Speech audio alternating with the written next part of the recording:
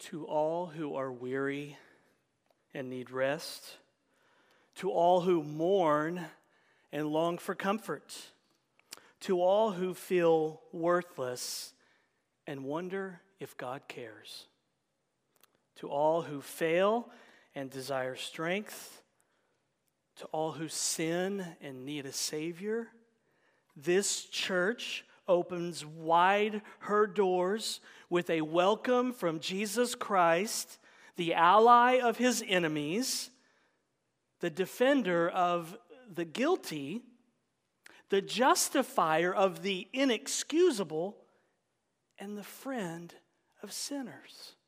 Welcome. If you're new to Grace, maybe this is your first time here at Grace. Maybe this is your first time ever in church. I mean, like ever. This is our invitation to you as a church family. This welcome is from Jesus. He extends it to you right now. And the invitation for all of us on Easter is this: come to the empty tomb empty-handed. Jesus is calling each and every one of us right now to abandon all of the things and to abandon all of the gadgets and to abandon all of the idols and all of the so-called righteousness, all of our own goodness that we think we have, and to abandon all of the stuff that we trust in and to just come to Him with the empty hands of faith and simply believe that He paid it all. That He really is enough. Jesus is calling all of us to simply believe this Easter morning that His life, His death, and His resurrection is enough. And that's what we'll see happen at the empty tomb that first Easter morning. So turn in your Bibles to John chapter 20, taking a break from our series in 1 Kings. I was originally planning on being in 1 Kings on Easter Sunday. I can get to the cross and empty tomb from any passage. So I was just going to stay in 1 Kings. But my back went out, and thankfully Greg filled in. And thank you all who prayed and sent emails and text messages and cards praying for me. I'm almost there. Thank you very much. But we're in John 20 today. And the disciples come to the empty tomb in John 20. And even though they don't understand everything, they believe. They simply believe. They open the empty hands of faith. So look at John chapter 20, beginning in verse 1. Hear the word of the Lord. Now on the first day of the week, Mary Magdalene came to the tomb early, while it was still dark, and saw that the stone had been taken away from the tomb. So she ran and went to Simon Peter and the other disciple, the one whom Jesus loved, and said to them, "They have taken the Lord out of the tomb, and we do not know where they have laid him." So Peter went out with the other disciple, and they were going toward the tomb. Both of them were running together, but the other disciple outran Peter and reached the tomb first. And stooping to look in, he saw the linen cloths lying there, but he did not go in. Then Simon Peter came following him and went into the tomb. He saw the linen cloths lying there, and the face cloth which had been on Jesus' head, not lying with the linen cloths, but folded up in a place by itself. Then the other disciple who had reached the tomb first also went in, and he saw and believed. For as yet they did not understand the scripture that he must rise from the dead. And then the disciples went back to their homes. So on that first Easter morning, Mary Magdalene sets her alarm clock for 5 a.m. and she goes to the tomb where they laid Jesus' very dead body, and she notices that the large stone had been rolled out of the way. It was in front of the grave, and now it's moved, and so she goes and she wakes up Peter and John at 5 in the morning. John is the disciple whom Jesus loved. And as they're wiping the sleep from their eyes, Mary tells them that somebody moved the body of Jesus. And so John and Peter get dressed real quick. They don't even brush their teeth. They run right past Starbucks, and they don't even go inside. They pass Starbucks and go straight to the tomb because there's no time for coffee. But John has been doing CrossFit because he gets there before Peter does. John outruns Peter because Peter's not in shape. And so John gets there first, and he peeks inside, and he sees the burial cloths, but he doesn't see the body of Jesus. And then Peter finally gets there, winded, of course, and trying to catch his breath. And Peter goes inside the empty tomb, and they simply believe. They remember all that Jesus said about his resurrection, how the Son of Man would be crucified and on the third day rise from the dead. So they believe. They come to the empty tomb and they simply reach out the empty hands of faith and they believe. But John, the one that Jesus loved, who's writing this gospel here, he goes out of his way to tell us in verse 7 this very important detail. He saw the linen cloths lying there and the face cloth which had been on Jesus' head, not lying with the linen cloths, but folded up in a place by itself. So the face cloth that was wrapped around Jesus' head was folded. That's interesting. What's the first thing that Jesus does post-resurrection? He folds the laundry. Think about that. I know there are people here who love folding laundry, like it's therapeutic for you, and you just love it. There are probably people here today who get great pleasure and joy out of taking a load of laundry out of the dryer and dumping it all on your bed and turning that massive warm lump of clothes into a nice crisp stack of clothes. I know there are people here like that today because you are elbowing your spouse, or your spouse is elbowing you. And for some of you who love to turn massive warm lumps of clothes into nice crisp stacks of clothes, you just found your life verse. John 20, verse 7. Some of you are absolutely thrilled that the very first thing Jesus did on Easter was fold some laundry.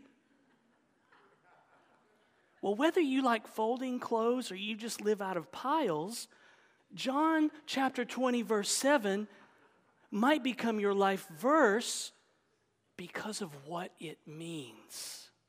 The folded clothes tell us that there's a new order now. The new world order, the new creation. The folded clothes tell us that Jesus is reversing the curse of Adam.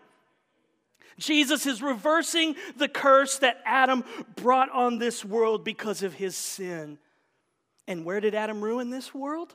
Where did that tragic event occur? In a garden.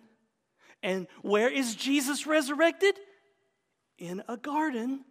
The Bible expects you to make that connection.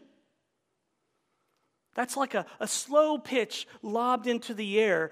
You're expected to make that connection that Adam sinned in the garden and Jesus was resurrected in a garden, and you're expected to hit it out of the park. Adam messed things up in a garden.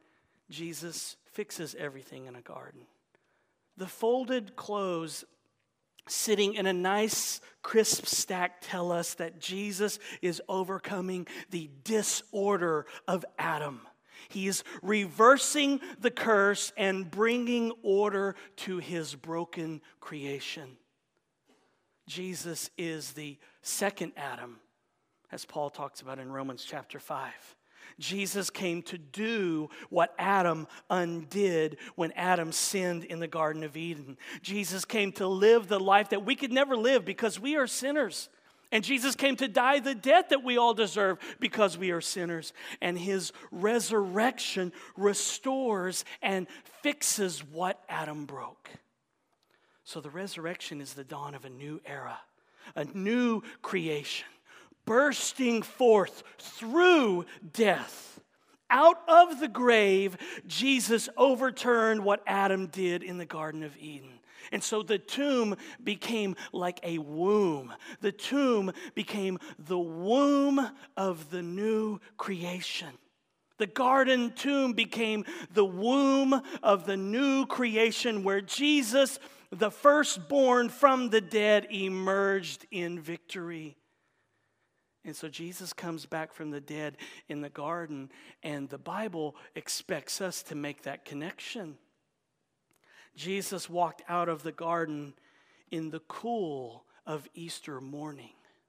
In the Garden of Eden, if you recall, when Adam sinned, when Adam ruined this world, God walked in the garden in the cool of the what? The evening. But on Easter, after Jesus was vindicated, he emerged from the tomb and he walked victoriously in the garden in the cool of the morning. Totally reversing what Adam did. Jesus walks in the garden now as the new Adam. And so there's darkness and then light. The darkness of the cross and then the light of Easter morning. After darkness, then light. Evening, then morning. That's the order. Does that sound familiar? Evening, then morning. After darkness, then light. Evening, then morning. It should. Genesis chapter 1, verse 5. God called the light day, and the darkness he called night. And there was evening, and there was morning the first day. That's the pattern. Darkness, and then light. Evening, and then morning. And so, if you notice when you read Genesis, on the seventh day, when the Lord rests, it never says there was evening and then there was morning the seventh day. Why?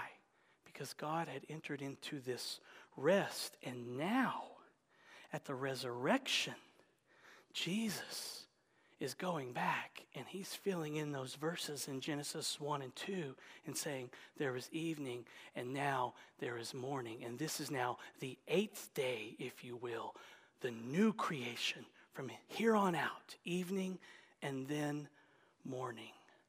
That's the pattern. And that's what we see here in the garden. The darkness of his death and then the light of his resurrection. The darkness, the catastrophe, and then hope. It's good news for bad people like us. Did you know that J.R.R. Tolkien called the resurrection a eucatastrophe? In a letter written to his son Christopher, Tolkien called the resurrection a eucatastrophe. Well, what does that mean? Well, the prefix eu, EU, means good.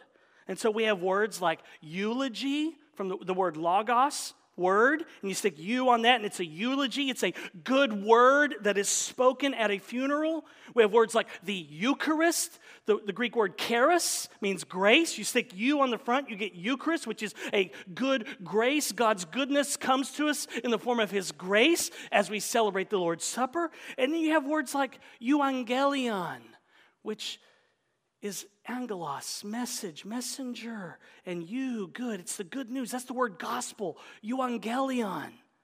And so, writing to his son Christopher, Tolkien said this: I coined the word eucatastrophe, the sudden happy turn in a story which pierces you with a joy that brings tears.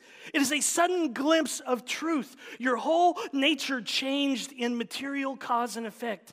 The chain of death feels a sudden relief as if a major limb out of joint had suddenly snapped back.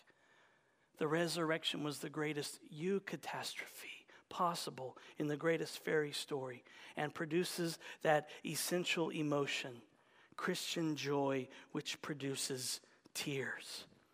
That's the response we should all have when we read about the empty tomb. Joy with tears. That's what we experienced Friday night if you were here for our Good Friday service. If you missed out, sorry, nanny boo-boo. We had a great time. It was glorious. And I've heard lots of people talking about it ever since then. We had an incredible time. It was a moment of joy, and yet there's tears. It was glorious. That's what Easter is. The resurrection, the empty tomb should produce joy with tears of gladness, and it should produce laughter too. I mean, this morning I just thought, my sins are forgiven. Death is defeated. I should just laugh. Like a good, tears rolling down your eyes and cheeks laughing.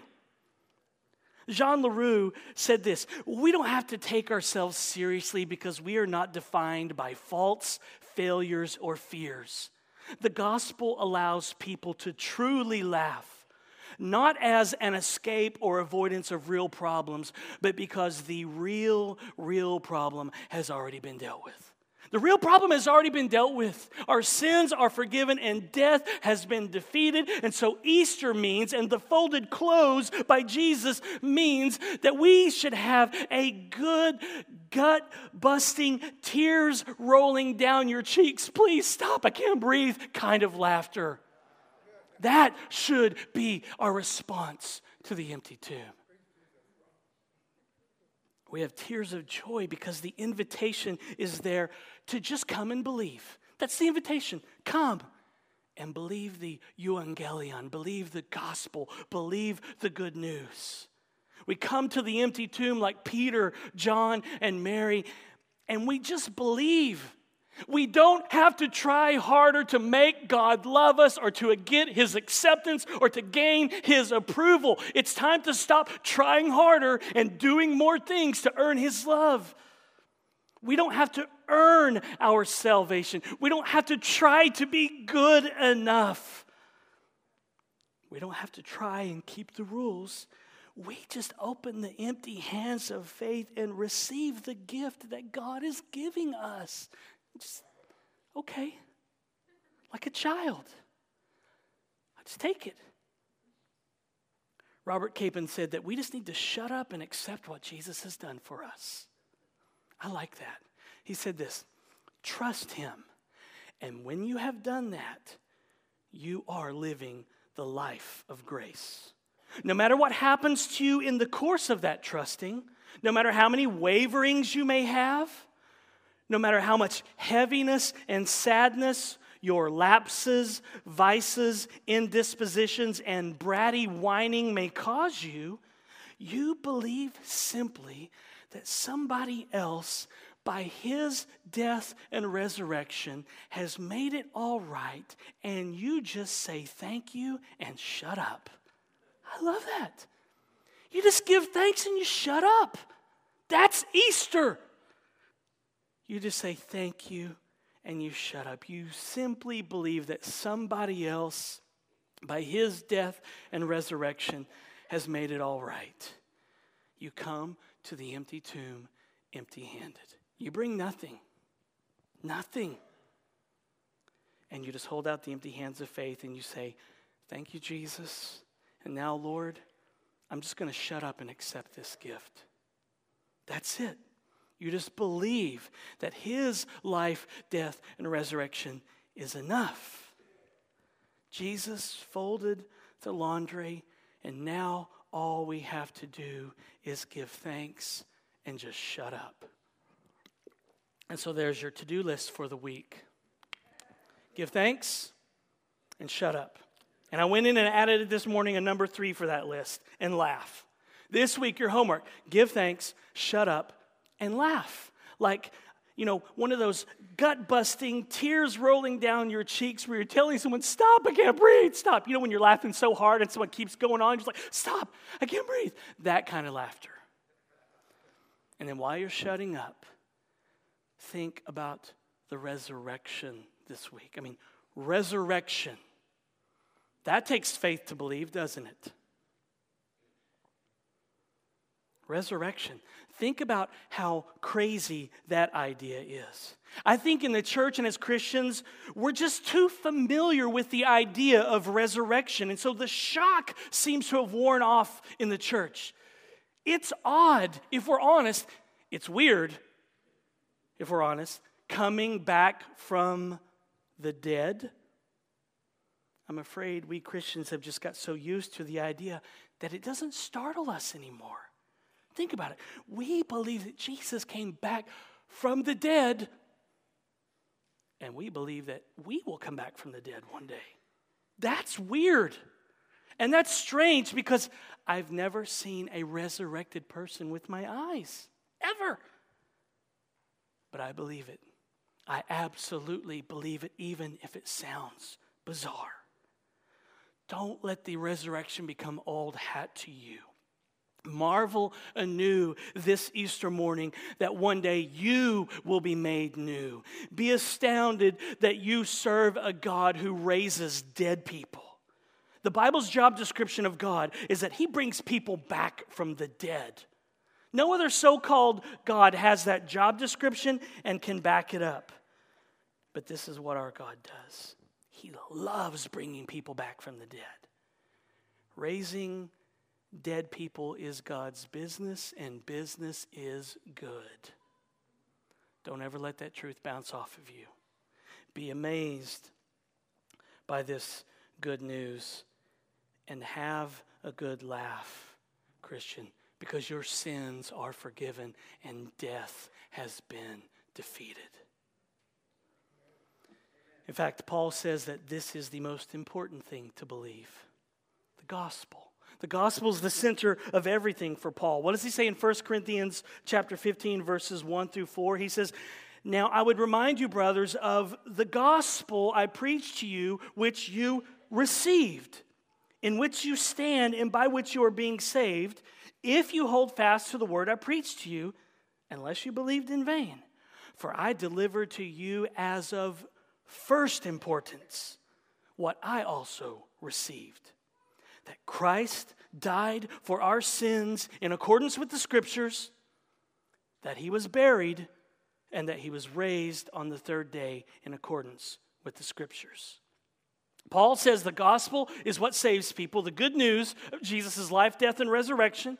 And for him, it was of first importance. The gospel is the good news that Jesus died for our sins according to the Scriptures, that he was buried. Don't leave that part out. That's crucial. He was buried 3 days. He didn't die, and 30 minutes later he came back from the dead. Burial is an important aspect of the gospel. He was buried, and then he was raised on the third day, Paul says, according to the Scriptures, according to the Old Testament. But what Scriptures? We know there are a lot of Scriptures that tell us that Jesus died for our sins, verses that anticipate Jesus dying in our place, plenty of verses in Genesis, the book of Leviticus, obviously, Isaiah 53.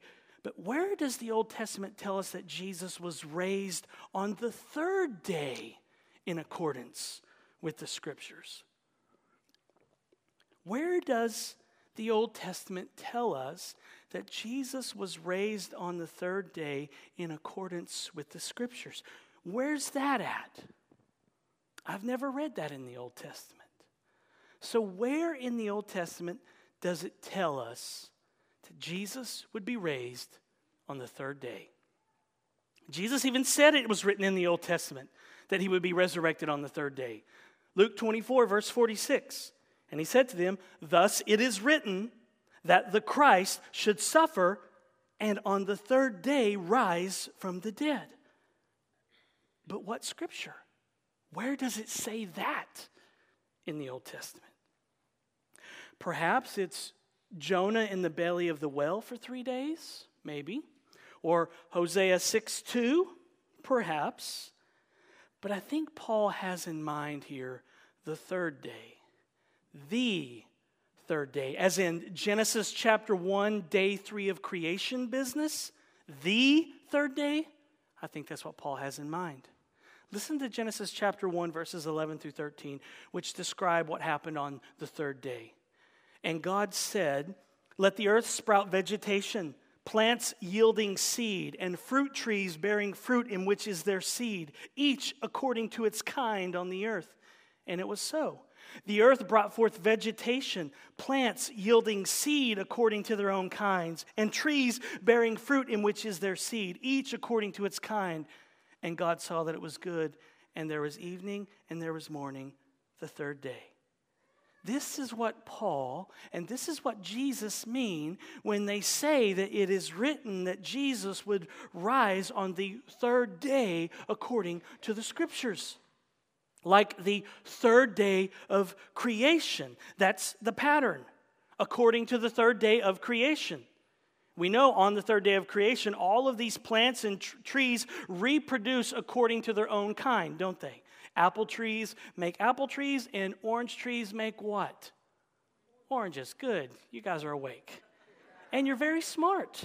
Apple trees make apple trees, and orange trees make oranges. You get the idea.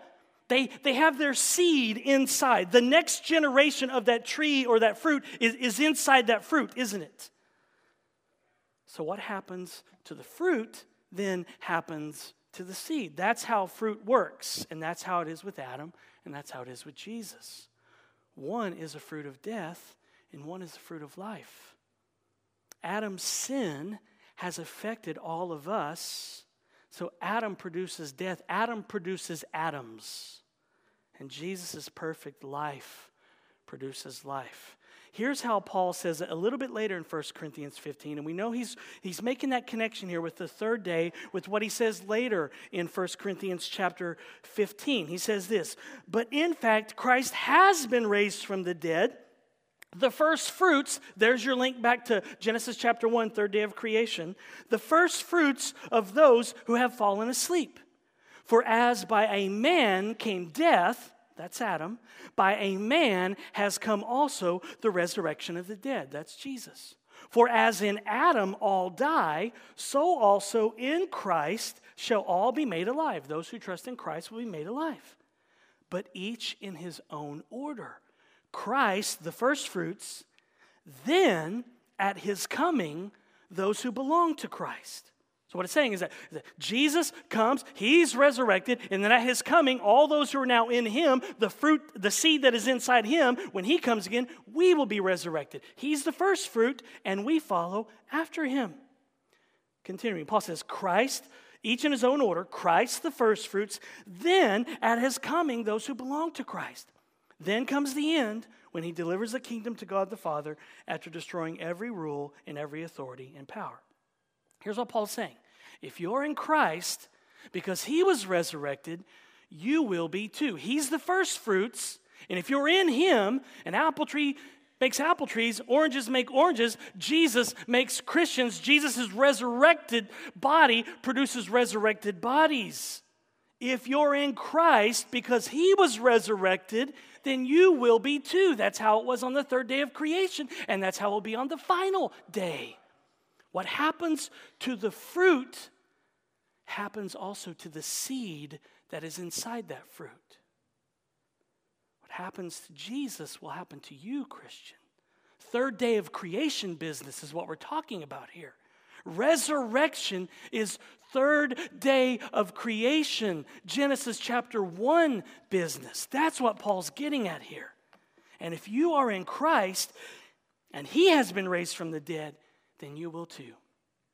Jesus will come back, Paul says here, and then, he says, we'll be resurrected, and then the end of this world as we know it will be over. The new order, the new creation, the new heavens and new earth will be ushered in, and then we'll party. And then we'll laugh with gut-busting tears rolling down our cheeks and saying, stop, I can't breathe, I got to catch my breath kind of laughter. Jesus could come back at any moment. Maybe today. How cool would that be? Experiencing resurrection on Easter, experiencing our bodies being transformed in an instant, getting glorified bodies on Easter. Sign me up. Sign me up, Lord. I'll take it today. And if Jesus came back today, Paul says, then all believers would experience resurrection, glorified bodies, and then he would usher in the new creation, the new heavens and the new earth, and it would be the end of Adam's world as we know it. And so what happened to Jesus on that first Easter morning will happen to us because we are in him, like fruit trees on the third day of creation. So understand this. You are either in Christ or you are in Adam. I mean, you're in this sanctuary, you're in this church today, but every single person here is either in Christ, like a seed in the fruit of Christ, or you are in Adam, like a seed inside the fruit of Adam. We are all seed, if you will, in one of those two fruits, Jesus or Adam. That's it. It's just those two. Those are the only two options. You're either in Jesus, in Christ, or you're in Adam. And so really, there are only two men in history, Adam and Jesus. Sorry, you're not that important to be included in this list. And neither am I. And Paul doesn't include himself in this list. It's just Adam and Jesus, and like seed in a fruit, we are all located in one of them. That's how Paul thinks of humanity. Paul thinks of humanity in very broad terms. You're in Christ or you're in Adam. Nobody else. Two heads, Adam and Jesus, and everybody is a seed in one of those fruits. In fact, the reality is that we're all born in Adam. We're all a seed in the fruit of Adam. We are all born in Adam. Some people stay that way forever because they never repent of their sins and trust in Jesus. And some people repent of their sins, they trust in Jesus, and then they belong to him forever. Because we're in Adam when we're born, when he sinned, we sinned. When he died spiritually, we died spiritually. Now, I know that rubs some people the wrong way, especially in our world today. So I got to get a drink for this part. Because what I'm about to say rubs people wrong. We are not guilty by our choice. We are not condemned by our choice. Because none of us would wake up one day and just declare, I'm guilty. I'm condemned. I am guilty of breaking God's commands. No one is guilty by choice. No one is guilty by their choice anyway. Now we prove it through our life, the way we live, that we're guilty. But as sinners, we are first guilty because of Adam's choice. We are guilty as sinners because of Adam's sin, because of Adam's choice, because Adam, the very first human being that was made by God, he chose to disobey and eat the fruit in the Garden of Eden. And that rubs us the wrong way as Americans, doesn't it? It rubs us the wrong way as Americans to be told that we are guilty and that we are condemned because of another person's choice. We don't like that, do we? Why? Because the following statement is in our DNA. It's in our blood as Americans. What statement is that? It's this statement, which I'm sure you learned in grade school. No taxation without representation. Didn't you learn that at an early age?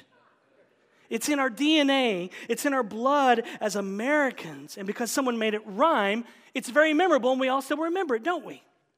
And so we cry, no taxation without representation, England. Take that. We're dumping all your tea into the sea. I'm sure they had those accents back then. Eventually, we became a little more redneck. And because that idea is in our blood as Americans, and because it's in our DNA, we transfer that mentality to original sin, and we say, no condemnation without representation. And so we think, I wasn't in the garden with Adam. I didn't eat that fruit. I don't even like fruit. I like potato chips. Why am I guilty? Why am I condemned because of something he did? But the Bible tells us that we were with Adam. We were in Adam back then. We were a seed back in Adam. But the good news of the gospel is that just as Adam was our representative, so too is Jesus. Just as you weren't in the garden, you weren't on the cross either. Let me say that again. Just as you weren't in the garden, you weren't on the cross either, Christian. You were guilty in Adam, in the garden, and you are righteous in Christ, in the gospel, even though you weren't in the garden with Adam or you weren't on the cross with Jesus. You're guilty in the garden, and you're now guiltless in the gospel. And so this is more accurate. Condemnation with representation. That's Genesis chapter 3. That's the Garden of Eden. You were condemned by Adam even though you weren't there. You were condemned by Adam as soon as the juice from that fruit ran off his lips and down his chin. And so with Adam in the garden, it's condemnation with representation. You are a sinner because of what he did. But with Jesus in the garden on Easter morning, it's justification with representation. That's the gospel, that you were justified by Jesus. You were declared righteous. Your sins are forgiven, even though you weren't there. there is no justification. There's no forgiveness of sins without representation. And Christian, Jesus is your representative. You didn't ask Adam to represent you, but he did. And you didn't ask Jesus to represent you, but he did. And so things have been done to you on your behalf, both in Adam and in Christ. Adam messed you up, and Jesus fixes you if you repent and own up and fess up to your sin and rebellion, and you trust in him and in him alone. You were condemned in Adam, and you were justified and declared righteous in Jesus. And that's the bad news, and that's the good news. Condemned in Adam, justified in Jesus. Guilty in the Garden of Eden, guiltless in the garden on Easter morning. And it's all something that is done to you and for you on your behalf, even though you weren't there. Adam condemns you as a sinner, as a rebel, as guilty, without you being present when he ate from the tree when the juice ran down his chin. And Jesus justifies you and declares you as righteous and forgives you of your sins without you being present when he died on the tree as the sour wine ran down his chin. And so one man and one tree condemns, that's the Garden of Eden, and one man and one tree justifies, that's Jesus. And so everything changed with creation that day in the Garden of Eden when that talking snake showed up and started asking questions. Oh, how I wish Adam would have just hit him upside the head. But the talking snake showed up and started asking questions, and it went downhill since then. But everything changed again that day in the garden when Jesus showed up and folded laundry on Easter morning. And he crushed the head of that snake through his life, death, and resurrection. A new order has come. Jesus folded the laundry, and that changed everything. And because he did, all creation will be liberated from its bondage to decay. The gospel is not just about us being forgiven of our sins, as wonderful as that is. It's for all of creation. This has cosmic implications. Jesus folding the laundry on Easter morning has cosmic implications. Heaven will be glorious. All creation will be made new. And that means, you might want to buckle up for this part, that means that there will be dinosaurs on the new earth. Dinosaurs. Wait until you see a glorified T-Rex. When Jesus folded his laundry in that tomb, it meant that he's bringing dinosaurs back. He's redeeming all of his creation. And he's making all things new. You think Saturn is a cool planet now? Wait until you see Saturn's rings in the new heavens and the new earth. And wait until you see me.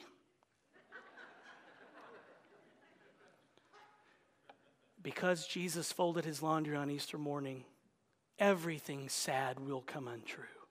That's what that means. It's new. It's better. Jesus is making all things new. Mind-blowing, glorious new.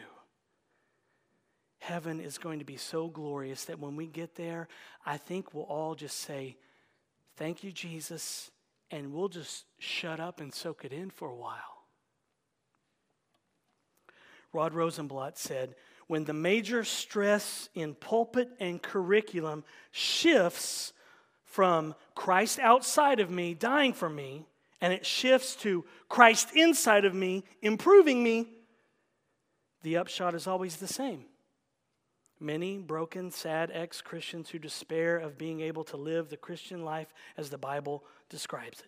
What he's saying is that when we shift the preaching and the curriculum from Christ outside of me, dying for me in my place, to Christ now inside of me, improving me, making me better, he says the upshot is always the same. We despair because we just can't get our act together, right? And so he says what the sad alumni, those who have been burned by this message and just can't be good enough no matter how hard they try, he says what they need to hear, perhaps for the first time, is that Christian failures are going to walk into heaven, be welcomed into heaven, leap into heaven like a calf leaping out of its stall, laughing and laughing as if it's all too good to be true. It isn't just that we failures will get in, it's that we will get in like that. You mean it was just Jesus' death for me? That's why I'm here? But of course, that's the point, isn't it? As a believer in Jesus, you won't be condemned. No believer in Jesus will be, not a single one. Every human being will be resurrected one day. Resurrection isn't just for Christians. All people will be resurrected. Some to eternal life, and some resurrected to eternal death. Those who trust in Jesus and repent of their sins and come with the empty hands of faith will experience the resurrection that Jesus' empty tomb provides. So you bring the empty hands of faith, and Jesus brings the empty tomb. Does it sound like a good deal? But if you don't trust in Jesus, you don't repent of your sins, you will be resurrected one day, not to live forever with God on the new earth, but to experience eternity in hell forever and ever and ever and ever. And I don't want that for any of you. I don't want that for any of you. Turn from your sins. Just admit, I'm a sinner. I've sinned against the holy God, and yet he'll love me and forgive me. I trust in that. I believe. Hell is death forever and ever and ever and ever. Let Jesus change all of that for you today. Come to the empty tomb today, and with the empty hands of faith, believe. Come to the empty tomb empty-handed. That's how you honor God. That's how you glorify Jesus. You come empty-handed. You come in and you admit that you need him. You desperately need him. That you need his life, death, and resurrection. That you need his righteousness.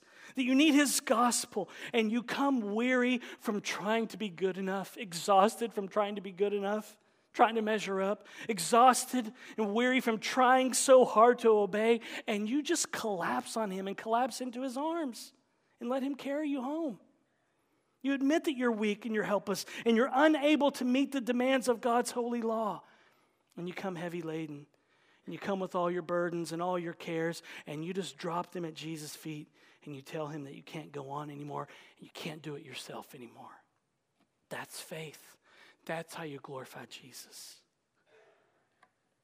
If you're here today and you don't know Jesus, let me tell you as the pastor of this church that I really mess up sometimes, all times.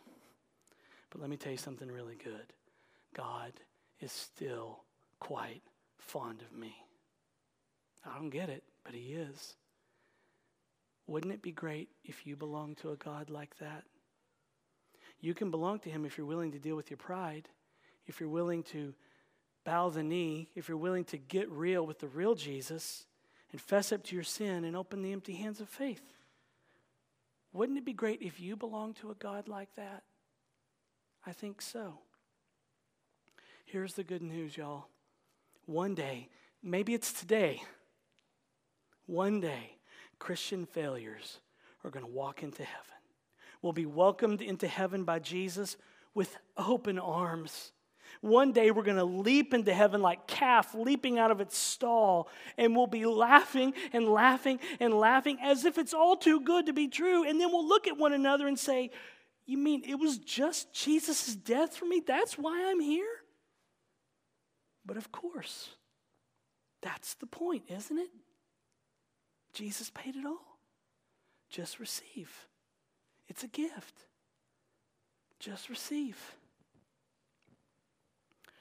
I want to close with question 60 of the Heidelberg Catechism.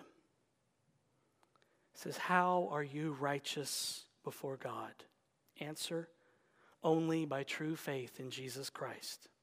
Even though my conscience accuses me of having grievously sinned against all God's commandments, of never having kept any of them, and of still being inclined toward all evil, nevertheless, without any merit of my own, out of sheer grace, God grants and credits to me the perfect satisfaction, righteousness, and holiness of Christ, as if I had never sinned nor been a sinner, and as if I had been as perfectly obedient as Christ was obedient for me.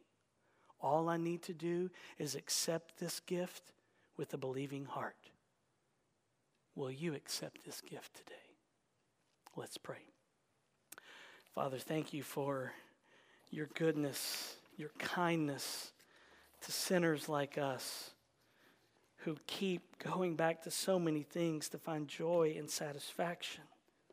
People who have offended you in your holy character, in your holy law, through everything we think, say, and do, and the motives that drive them. And yet, God, we thank you that you're merciful to us in sending your Son, Jesus. We thank you for his life, death, and resurrection. Thank you that he loved us and gave himself for us on the cross. And thank you that he folded the laundry that day, because the new creation, day 8, has come, Father, and it's just begun. May we rest in this truth today in Jesus' name. Amen.